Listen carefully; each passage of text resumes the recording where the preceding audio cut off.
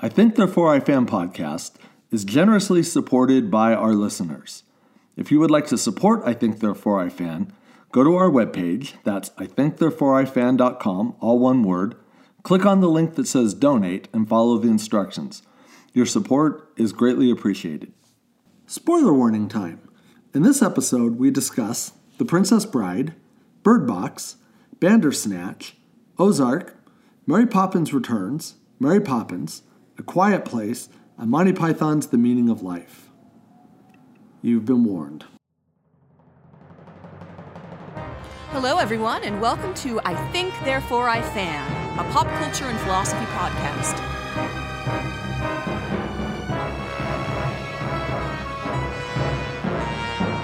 On this podcast, we'll explore the most compelling philosophical themes as we find them in all of everyone's favorite fandoms. We are your hosts.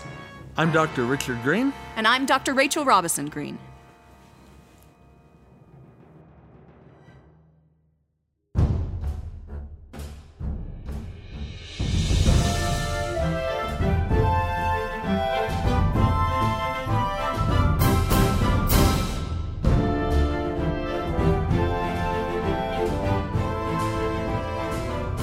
Well, welcome, everybody. This week's episode, we're talking about The Princess Bride. That's right. We have 3 interviews. One from Laura Guidry Grimes and Jamie Watson, who are going to talk to us about the rationality of the various characters in The Princess Bride. And they make an interesting argument that we need to reserve some room for rationality in between weighing evidence on the one hand and wishful thinking on the other. So It's a surprising result that I think is well argued for on their part. Folks are going to enjoy that. And then Jerry Piven is going to talk about his contribution to the collection. His paper's called The Shrieking Evils, which is a contribution, a name I like a lot for a contribution. And he's going to talk about the various villains in The Princess Bride. And he's going to make the controversial point that even Wesley himself counts, maybe not as a villain, but is evil in some way. Yeah, he's not all that he seems. And Don Fallis isn't going to disagree dramatically with Piven, insofar as he points out that plenty of the characters in The Princess Bride are frequently engaging in deception. Wesley not excluded. Mm-hmm. So. Right, and a moment ago you mentioned the collection. We should say that that's from our collection of essays, right. The Princess Bride and Philosophy on Open Court Books, available at booksellers everywhere and Amazon.com. So we did this, it's been a couple of years, right? Yeah, 2016. 2016. So this is one of our favorite collections, and because The Princess Bride is just such a great book, such a great movie. I would have said... For many years, I would have said The Princess Bride was my favorite film, all the way up through my early 20s. Yeah, it's certainly one of my very favorites. So, on to the interviews? Sure. Our first interview is with Jerry S. Piven. Jerry teaches in the philosophy department at Rutgers University and is steeped in evil, having 2 hippotamic cats, a rabidly Reagan-loving relative, and a wife who shrieked, "Dear God, what is that thing?" on their wedding night. He actually studied the Capo Ferro and Agrippa fencing styles once upon a time, but now spends his days in his own zoo of evil, writing about inconceivable subjects and appeasing his true beloved. Hi, Jerry. How are you today? Oh, well, thanks. How are both of you? Good. Doing well. Thanks for speaking with us. Yeah, we appreciate it. No, it's my pleasure. All right, well, then we'll just get started. So your paper for our collection is called The Shrieking Evils, which I liked that title a lot. And it's an assessment of the various villains we find in The Princess Bride. So we'll start with an assessment of Prince Humperdinck, who is undeniably evil. What can you tell us about the kind of evil he exhibits? And is this type of evil reserved for fiction, or do we also see it in the real world? Well, we find all sorts of villains in the real world who put on masks of nobility or patriotism or righteousness. And some, of course, who just repeat grotesque lies ad fornicum nauseam. But many of them are engaged in the fantasy of some kind of sacred mission or doing some kind of higher good. And we find that so many of them seem to be abject narcissists desperate for attention and glory, but then they become really sadistic when spurned. So they seem to manifest some kind of bloated grandiosity that hides the sniveling coward underneath, like Humperdinck does, right? Who really is this kind of Machiavellian, mendacious villain. And so many of these types seem to crave adulation and then leave chaos and death in their wake. But they then pity themselves as victims and say, poor me, when left to their own resorts. So, there is some kind of weird parallel with actual human beings in the world who do this kind of thing, and who would strut around but sneak out of combat because of various kinds of injuries, but inflict themselves on the world most sanctimoniously. So, there are uncanny parallels, I think. I really hate bone spurs. So what kind of motivations do you think these people have, people who exhibit this kind of evil? Well, one doesn't want to stereotype them as amusing as it is in a novel, but part of the problem is that evil can be incredibly complex, and that for many there is this kind of fantasy of doing something in a higher cause, whether again that's for a kingdom or country or religion or what have you, or for making something better again and bringing us back to a golden age of prosperity and so forth. There are all sorts of motivations, and that's what makes it so important to really tease this stuff out. All right, in your chapter, you also talk about a kind of evil that's sort of cold and dispassionate. Yes. What kinds of examples do you see of this in The Princess Bride, and then maybe in the real world also? Okay, well, we have Count Rugen, who's cold and dispassionate. And what makes him so hilarious and sinister is that he lacks any kind of affect and is willing to suck people's life away with no remorse for posterity and so forth. And sure, there are people in the real world who seem cold and calculating. And some of these folks are the ones who should really send chills down our spines. I've spoken to members of international military units and so forth, and here I'm not giving away any military secrets, by the way, but they have dispassionately talked about the necessity of killing civilians or insurgents who were in their way. Not that it was tragic to kill civilians, not that it was a necessity that they loathed, but they speak with cold contempt for liberal bleeding hearts who see a problem with shooting through innocent women or children. They very coldly say, no, we have to kill these people, and there is no emotion about it, except maybe a kind of seething contempt underneath. And one, of course, could look to the recent film Vice to get a picture of a cold, ostensibly emotionless, ruthless person willing to liquidate anybody who poses some kind of threat or anyone deemed some kind of obstacle. So there are people willing to murder, massacre en masse, raise nations to the ground in some cold scheme to rid the world of enemies or make a profit, usually accompanied by some chillingly sanctimonious, though possibly delusional moral justification about how this protects human beings and is really done for us. And so, these people really exist, and it is kind of scary. Yeah. Maybe this will lighten it up a little. But okay. What do you have to say about Vizzini? He's supposed to be a villain, but he maintains an attitude of moral righteousness. Yeah, well, Vizzini is clearly the most hilarious in the film because Wally Shawn plays him with such expert exasperation. But again, even without the exaggerated speech and such, we have people who deliberately start wars and tell lies and manipulate behind the scenes who are ready to beget abject slaughter.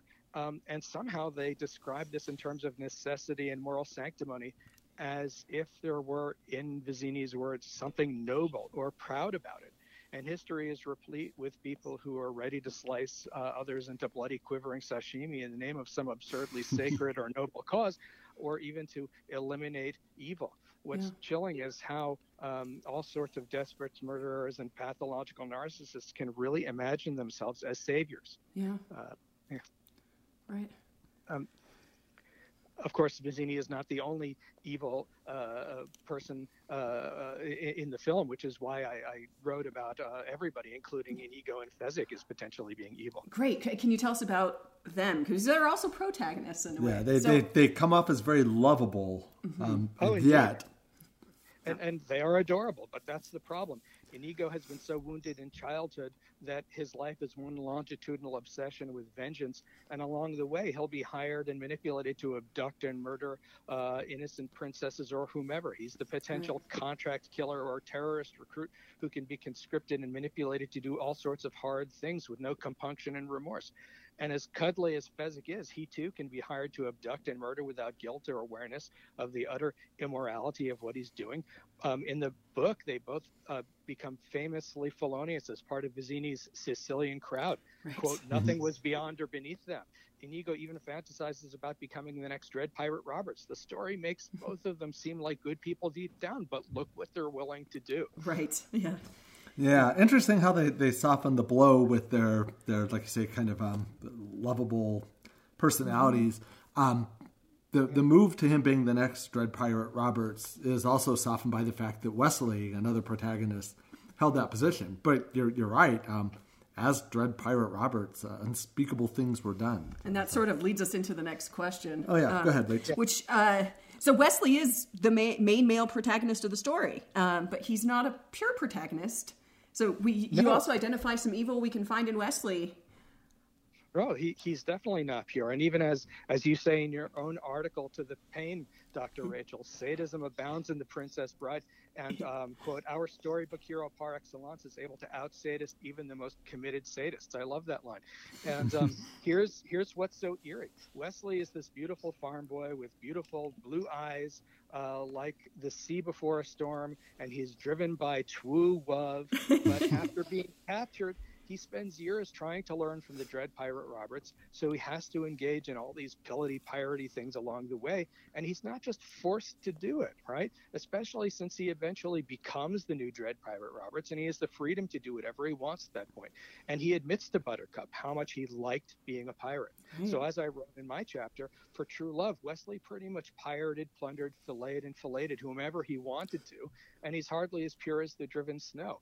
And that's another sinister thing. Yet another hero in some noble quest to avenge evil or attain true love, but then disembowels all sorts of hapless people along the way because that beatific noble quest spurs them on. So what will people do in the name of their sacred, more beatific quests? History is a nightmare, as Joyce wrote, largely because of the atrocities people are willing to commit in the name of some divine cause, as though we're all justified in the name of that sublime. So what I eventually concluded in my chapter was that we really need to take a look at ourselves and our propensities to ignore the swathes of slaughter we inflict in the name of quests we deem pure, passionate, or pious. So true love may embrace the vilest evil. And furthermore, what does that say about us if we're willing to adore such villains, even though we know they've deliberately engaged in acts of abduction, piracy, and murder and so forth? We can blow our way to the delirious fantasy that we're really good and then go on killing another like civilized people as God intended, or we could reflect a little further as I implored the readers of the chapter to do. That's a great admonition. Yes. All right. Well, that's wonderful. Thanks a lot, Jerry. Yeah. Thanks so much for talking to us. Oh, sure. I could go on for hours if you need. Our second guests are Laura Guidry Grimes and Jamie Watson. Laura Guidry Grimes, PhD, and Jamie Watson, PhD, are assistant professors of medical humanities and bioethics at the University of Arkansas for Medical Sciences, and they are clinical ethicists at UAMS and Arkansas Children's Hospital. Dr. Watson also works as a plain language writer for the Center for Health Literacy. Hi, Laura. Hi, Jamie. Hi there. Hey. Thanks for joining us. Yeah, we appreciate you giving us your time. Cool. Yeah, thanks for having us. Rach, do you want to dive right in? Sure. So I'll start with a question that I think these folks have an interesting take on. So when Wesley returns from his 5-year intrigue with the Dread Pirate Roberts, he's upset with Buttercup for failing to have waited for him. Is his outrage rational, or is it merely jealousy? Well, we think that it's probably irrational. Wesley seems to have this overly romantic notion of love, even for many fairy tales. It's hard to imagine being rationally angry with someone who has as much evidence as Buttercup does that Wesley just isn't coming back. Mm-hmm. But I would also say that I'm not sure it's a case of simple jealousy. It seems that Wesley actually expects a certain level of irrationality with Buttercup and others based in this love conquers all ethos of his. All right. In your chapter, you discuss wishful thinking and the challenges it poses for arriving at true beliefs. Can you tell us a little bit about wishful thinking and the ways in which characters in Princess Bride might engage in wishful thinking in a problematic way? Sure. So we think, the way that we define wishful thinking in our chapter, it's not merely wishing something to be true. It's more than that. It's actually using your wish that something is true as reason to believe it is true. And this involves actively discounting evidence that's contrary to that wish. So it can actually be very difficult to approximate true belief when you're engaged in wishful thinking. Yeah, and some of the characters we see exhibiting this, Vizzini is one of these.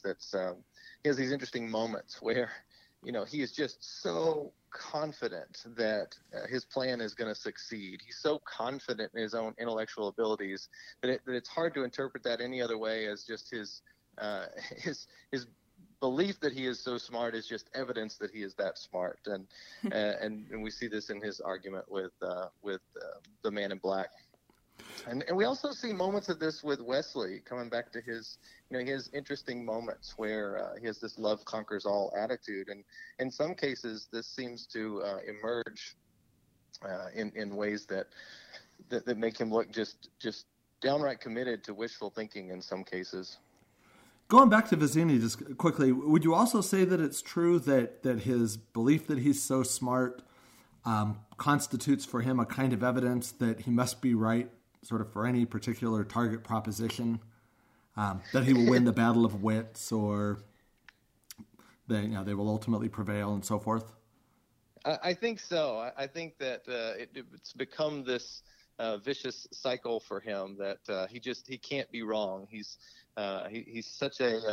so clever, and he's so thoughtful, and he just believes that he's engaged in these activities that just aren't going to fail. And I think that over time he's sort of bought his own line in this.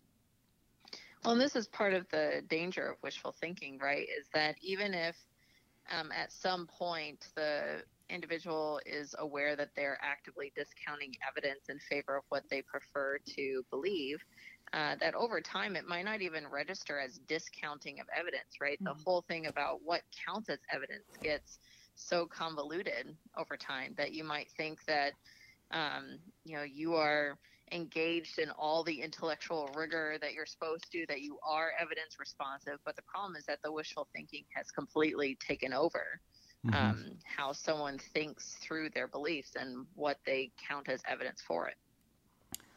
Okay, so it seems as if this tendency to engage in wishful thinking is contrary to rationality in some way. Can you say a little bit about what typical accounts of rationality require? Sure. So rationality is talked about a couple of different ways in the literature. It's sort of talked about as rationality in behavior, what we call practical rationality, and we can talk about rational belief. And there are a variety of different theories of what counts as rational behavior or rational belief. And there's plenty of overlap between the two. But when we're talking about rational belief, we're often talking about what it's reasonable to believe in light of the evidence. And in most cases, that evidence involves some sort of uncertainty. We don't quite know all of the information, all the pictures. So we're trying to figure out what it's rational to believe. And so rational belief can be arrived at through a number of different strategies. And some people approach it with frequentist models or Bayesian models, and a variety of different types of rationality, whether it's substantive, having to do with the content of your belief, or procedural rationality, having to do with the strategies for acquiring belief, But the point to all of these is that rationality is aimed at truth. Your belief is rational if it's acquiring more true beliefs, or if it's acquiring beliefs in a way that is more likely for the belief to be true. And I think that's what's distinctive and characteristic of these classical approaches to rationality. Great. Nice. So in your chapter, you argue that there's a space for rationality between following the evidence and wishful thinking. So could you talk to us about what you meant by that? Yeah, that's right. I think that in between wishful thinking and rationality, as it's classically conceived, there are spaces for other types of virtues, intellectual virtues like hopefulness. We think when engaged in the right way, hopefulness occupies this interesting space outside of what's classically thought of as rational belief, but it doesn't fall into the vice of wishful thinking. And we think that it does that in a way that takes evidence seriously. Unlike wishful thinking, it doesn't discount or dismiss or demote evidence, but hopefulness acknowledges evidence, it takes it seriously, but it also incorporates things that we value into our belief-forming process. It says that there's something besides truth that we still value about belief.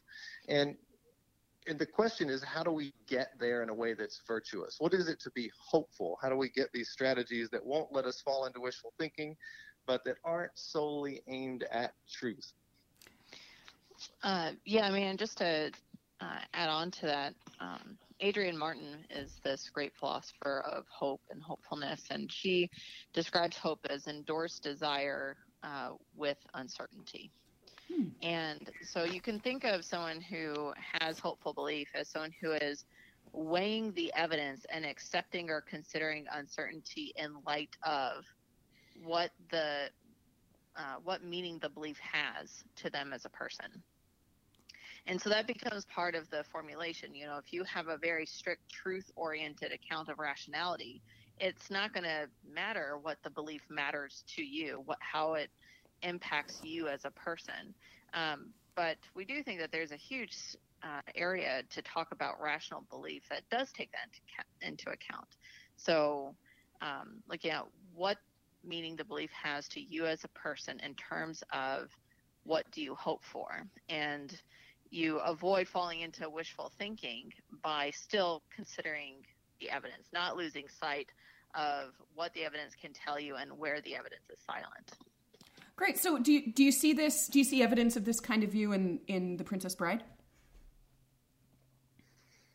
Yes, absolutely. We think that there are moments where the weight of what's at stake is significant in helping the characters make decisions. And so the fire swamp is an example we come back to in a number of cases. The fire swamp is you have about as good of evidence as you could have that you're not going to survive this fire swamp. Even Wesley says, you're only saying we're not going to survive because no one ever has. Right. Seems like pretty good evidence that you're not going to survive. But then when you start thinking about, what's the alternative to believing that you're going to survive? If you stop believing that you're going to survive, then you're going to give up and you're very likely going to die. If you turn back and go into the hands of Prince Humperdinck, you're very likely going to die or very likely going to have bad consequences. And so you start thinking, the value of believing that you're going to survive, even if the evidence is against you, seems to be fairly rational in this case. And there are other less controversial examples. Someone starting a race, a foot race, is going to run a half marathon. They don't start out thinking, I'm not going to win. The idea is you believe you're going to win, even if you know evidence-based that you're not going to be not going to be number one or number two. The probabilities are just against you. But you don't start a race believing you're going to lose. Right. And in fact, believing you're going to win can have pretty significant, can go a long way toward helping you do better than you otherwise would. So I think you provided a really good case of this in your chapter pertaining to the medical domain. Can you talk about that a little? Sure. Medicine is full of uncertainty. where experts don't agree, where they can't possibly know with full certainty what will or will not happen, what will be efficacious, what won't. So in the face of all this uncertainty in medicine, it can be completely rational to turn to hopeful beliefs. And hopeful beliefs would involve believing what is the most desired outcome actually will occur given the state of the evidence. And there are actually some studies that show that patients who are hopeful tend to do better than those who are not hopeful. And we can speculate on a lot of reasons why that might be. But hopefulness, I think, is a really important virtue in medicine, not just among patients and their families, but other caregivers and healthcare professionals as well. You want your doctor to be hopeful for you. And so not only is it important in terms of outcome, but we would contend that it's also important for the therapeutic relationship. When you're going through something scary that's going to impact possibly how long you live or how good that life is, you want to be surrounded by people who are hopeful, who are rooting for you in a lot of senses, but including in the sense of believing that the best thing will happen for you.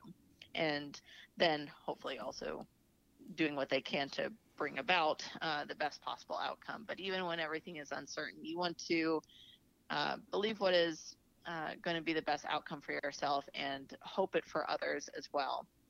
Right. And so this is something that we support in medicine, is hopefulness without falling into wishful thinking. Great. So finally, I just want to ask you, how do you think that this practice of balancing evidence and hopefulness contributes to the pursuit of the good life as you see it? Yeah, that's a great question. So what we often find, and is when we interact with people, is, people, it's easy to err on one side or another when it comes to evidence with respect to any particular question or belief. And so some people err very, very strongly on the side of evidence, whether it's scientific evidence or anecdotal evidence. They want to know that there's very strong evidence. And some other people in other situations, they sort of have a tendency to trust their gut, regardless of what the evidence might be, to believe. We might say wantonly, but we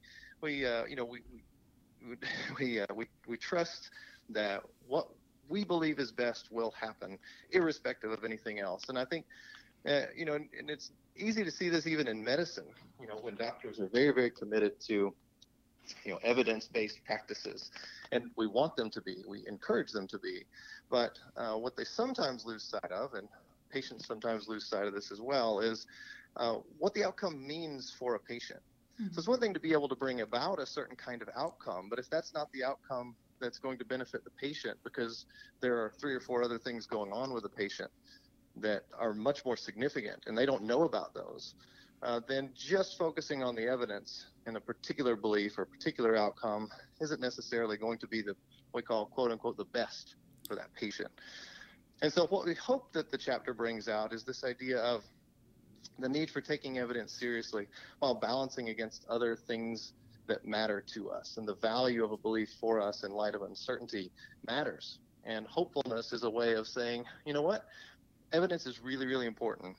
However, there are other things that are important that I need to take into consideration when figuring out whether this is a good belief or a responsible belief. I mean, we would also say that having hopeful beliefs can contribute to intellectual and even moral virtues, we think. That when we believe the best in the world, in ourselves, and in each other, then we're more likely to form the kind of character that we should form as well. So hopefulness is important in lots of respects, even to the most fundamental natures of our relationships. Great. Okay, thanks so much for talking to us. Yeah, we sure appreciate it. All right, thank you. Yeah, thanks for having us. Our final interview is with Professor Don Fallis. Don teaches philosophy at Northeastern University in Boston, Massachusetts. His philosophical work includes the scholarly articles What is Lying and What is Disinformation? Welcome, Don. Hi, Don. Hi. Hi, Don. Good. Thanks for talking to us today. We appreciate it. Sure, no problem. All right, let's get started. So it's fair to say that a lot of lying takes place in The Princess Bride. Can you remind the fans of some of the most noteworthy instances of deceit in the story?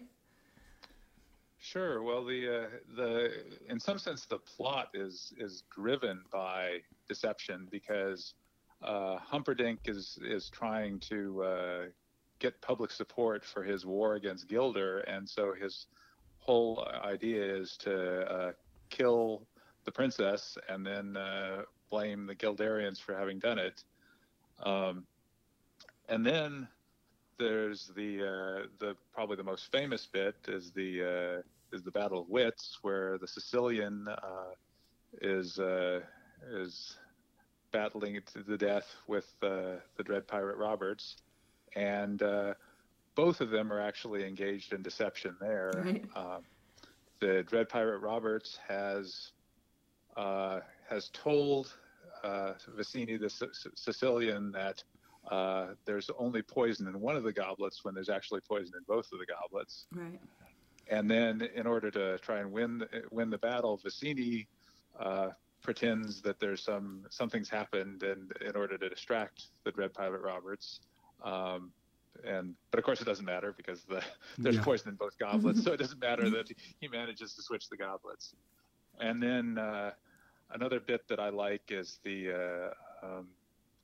when our heroes try and storm the castle, they put on the hurricane cloak, light Fezzik on fire, and in order to frighten away the guards. Yeah, that's and so I mean, basically my research area is lying and deception, and it's what I call adversarial epistemology. And so the Princess Bride just is a really nice venue for exploring different kinds of deception and how you can potentially detect deception.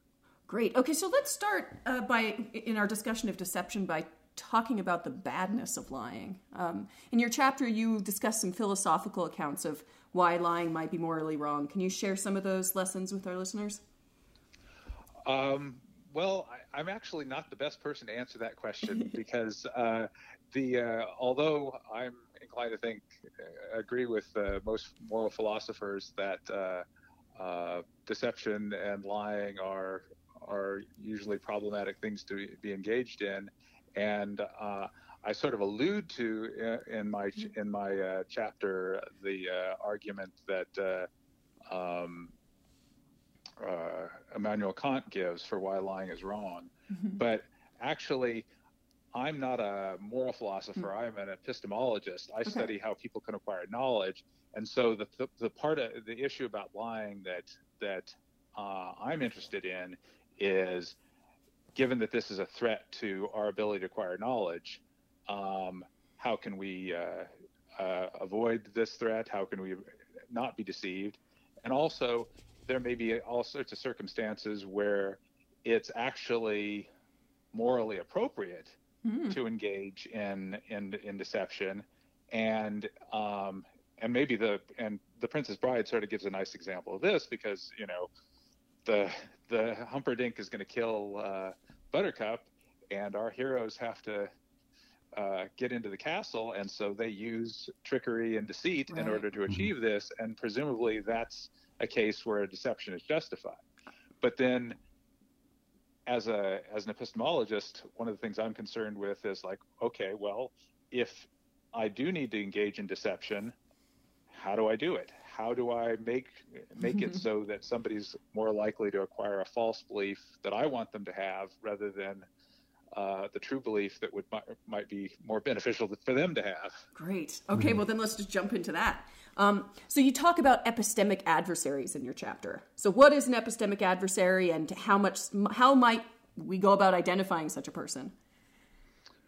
Okay, well, I mean, the basic idea is that, unfortunately in life, we have to worry about people who don't share our interests, and that might be our adversaries, and would,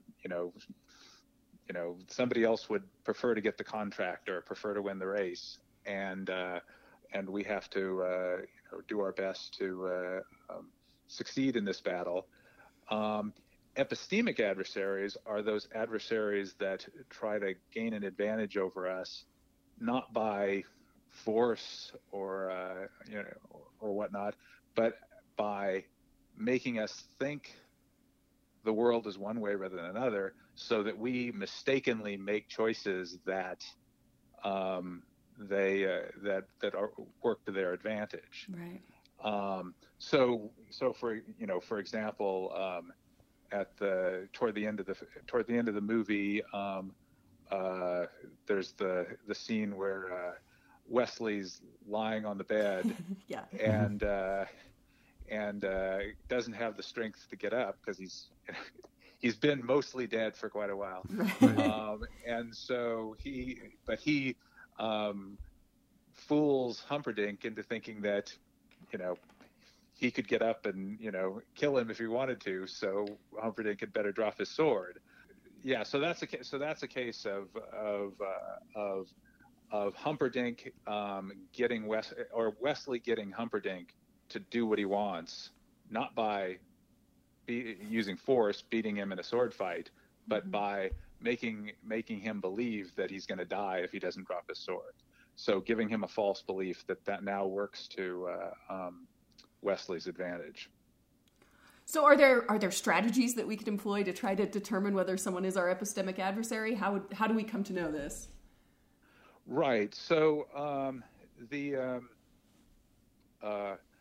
one of the things I try and do in my chapter is try and point out how, even though most philosophers, when they talk about threats to knowledge, talk about things like perceptual illusions or cognitive errors, there are at least a few notable instances in the history of philosophy where philosophers have looked at this problem of what I'm calling adversarial epistemology. And the most notable instance is Descartes in his Meditations, where he's like, well, is there anything I can know for sure? He's worried that there's not a lot he can know for sure, because it might be that there's this malicious demon that's making things appear to us in a certain way when in fact things are totally different. We might be essentially brains in vats, or we might be in the Matrix, or what have you.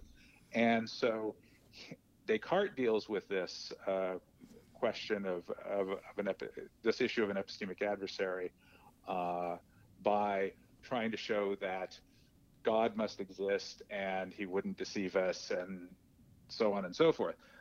But his argument, even if it's correct, and a lot of people have suggested that it's not correct, but even if it were correct, it would only rule out this sort of extreme possibility of an all-powerful malicious demon. Right. It doesn't rule out the sort of more mundane, con men that we can all potentially run into. So you need a different philosophical approach to actually deal with that. And so the philosopher that I was sort of appealing to most heavily in my article was David Hume, and he actually gives some advice for how do you detect more run-of-the-mill deception. Okay, so what is that advice? Well, one thing that David Hume suggests is that it's sort of like proto version of the sort of standard thing you think about when people talk about lie detection, that you look for signs of nervousness. Do they look away when they're talking to you? Are they sweating? If you've managed to hook them up to a polygraph, does their heart rate go up? But with the possible exception of Inigo in The Princess Bride, whom Miracle Max says is a rotten liar, it seems like most of the deceivers are pretty, smooth and pretty convincing. So you have to look for other techniques for engaging in deception, for detecting deception. And actually these other techniques tend to be more effective. One thing is you look to see is the claim that the person is making at all plausible. You think about, does this person have some sort of motivation to deceive me? Is there a potential bias here such that I shouldn't think that this person is a completely reliable source of information? And then finally, there's the issue of is this claim or is this evidence that I'm seeing, is this consistent with everything else that I know about the world? And studies have been done to suggest that looking for inconsistency is actually the way most people who are able to detect deception are able to do it, rather than, looking for these, is he sweating? Is he looking away? Mm-hmm. And a nice thing about The Princess Bride is that that when Buttercup finally figures out that she shouldn't trust Humperdinck, it's by finding an inconsistency. In particular, he has told her that he's released Wesley, and if she wants to marry him, I think I'm getting this right, he'll send his 4 fastest ships in all 4 directions and catch up to Wesley, and if he wants to return, he will. But then on the eve of their wedding day, he happens to mention that his entire fleet is going to accompany them, their ship on their honeymoon. Right. And she realizes, wait a second, it can't be your entire fleet if you sent the 4 fastest ships out to look for Wesley. And so at that point, as I recall, she's not really keen on him, doesn't want to marry him, but that's the point at which she realizes he's a deceiver. Right. Mm-hmm. Took her long enough. Yeah. All right. Well, great. Thanks so much for talking to us. Yeah, we appreciate it. Sure, no problem.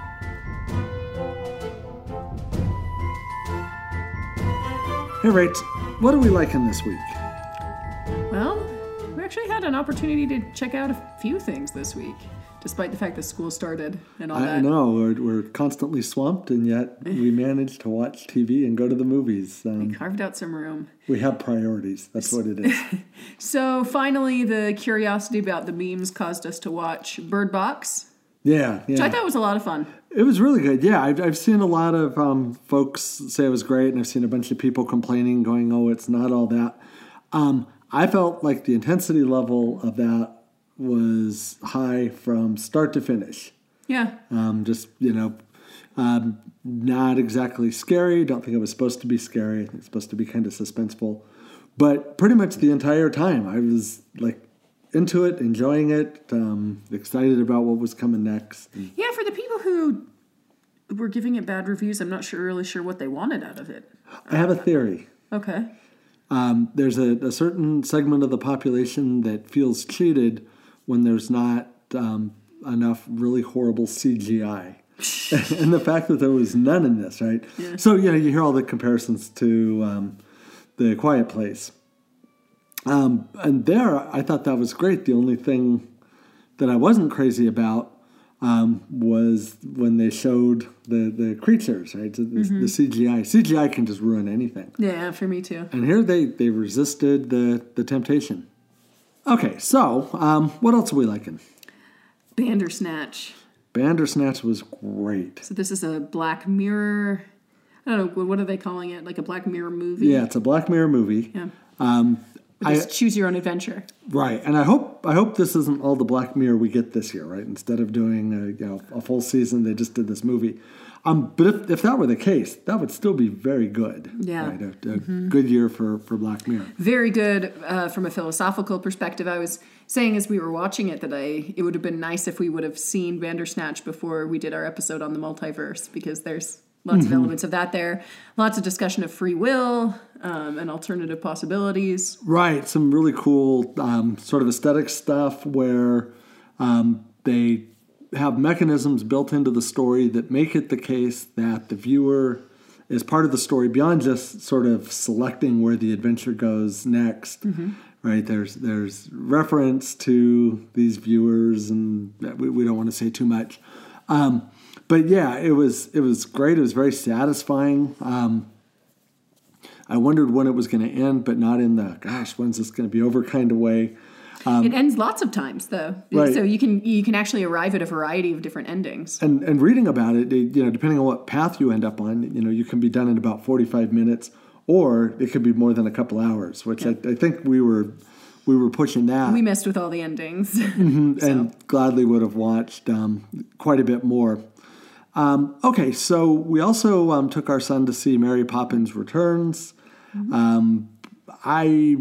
I don't know what to say. I'm not a big Mary Poppins guy. I loved the original when I was 5. I liked it when I was 8. Later, I just didn't care about it.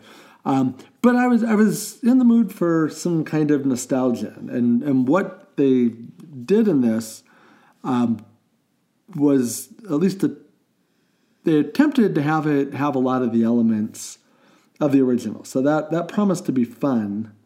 But it was kind of an unfulfilled promise. So it seemed like what they were doing is kind of reminded me of Bad Santa 2, right? Where they made Bad Santa 2 and they thought, okay, all the elements from Bad Santa have to be there. We're just going to check them off. In the same way that, there are certain things that are in, all of the Back to the Future movies, right? So they had the chimney sweeps, only they're lamplighters, but they do their big number, and the dancing's kind of the same, and then they do the same style of cartoony animation when they go on some kind of fantasy thing like they did in the first one. So they hit on every theme, which had the potential to at least have this kind of nostalgic feel. But for me, it was all flat. None of the songs were memorable, but none of them were bad.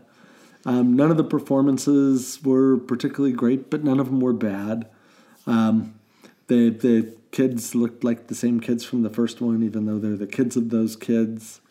The most interesting part for me was the woman who played the grown-up little kid from the first one, Jane. I recognized her, but I couldn't place her. So I spent a lot of time thinking about who is that lady. I know I've seen her. And then I had to go to the restroom, and so I looked at the IMDb while I was in there, and then I found out that it was the main woman from the newsroom, and that was the high point of the movie. I felt great. It's like, oh, finally, now I know who this person is. Now, you're giving it a much more bleak review than I would. I mean, I know you're kind of giving it a middling kind of review, not necessarily bad, but I thought it was better than you did. So... Full disclosure, I received an important email right as the movie started, and so I didn't know quite, because I didn't find myself immersed in it. So you spent half the movie thinking about other things, just like I did. Well, I was trying to be immersed in it, but I was thinking about this email. But then there were some moments where I was brought in, and I liked some of the performances more than you did. I thought that Lin-Manuel Miranda, as always, was charming. He wasn't in it enough. He wasn't. He's maybe the most charming, right? And I'm kind of thinking for some, it's more of a movie for younger people, and I think that there's a chance that some younger people wouldn't relate as much to the older Mary Poppins, just because of the way things look, unfortunately. How kids are. And so having this kind of updated, it almost seemed like a remake, only like you say, the songs weren't as compelling. And so maybe like a reimagining but it's not a reimagining because it's a sequel, but it kind of is a reimagining in the sense that for every song that occurs in the previous one, there's a corresponding sort of song, like you said, so back to the multiverse, right? If they had made this and said, well, what would the original be like in a slightly different possible world?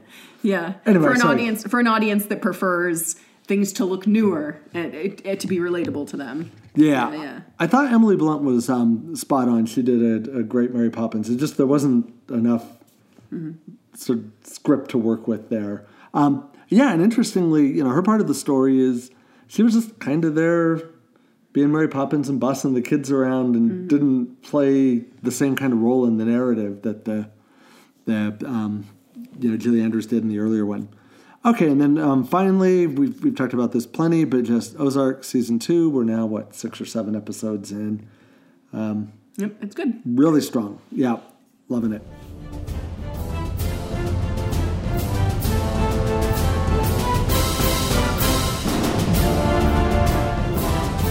Time for listener musings. This week's listener musing comes from Bob. This is a good one. Yeah, I like this one. Bob says, when thinking about the multiverse, I like to consider it alongside the Copernican revolution.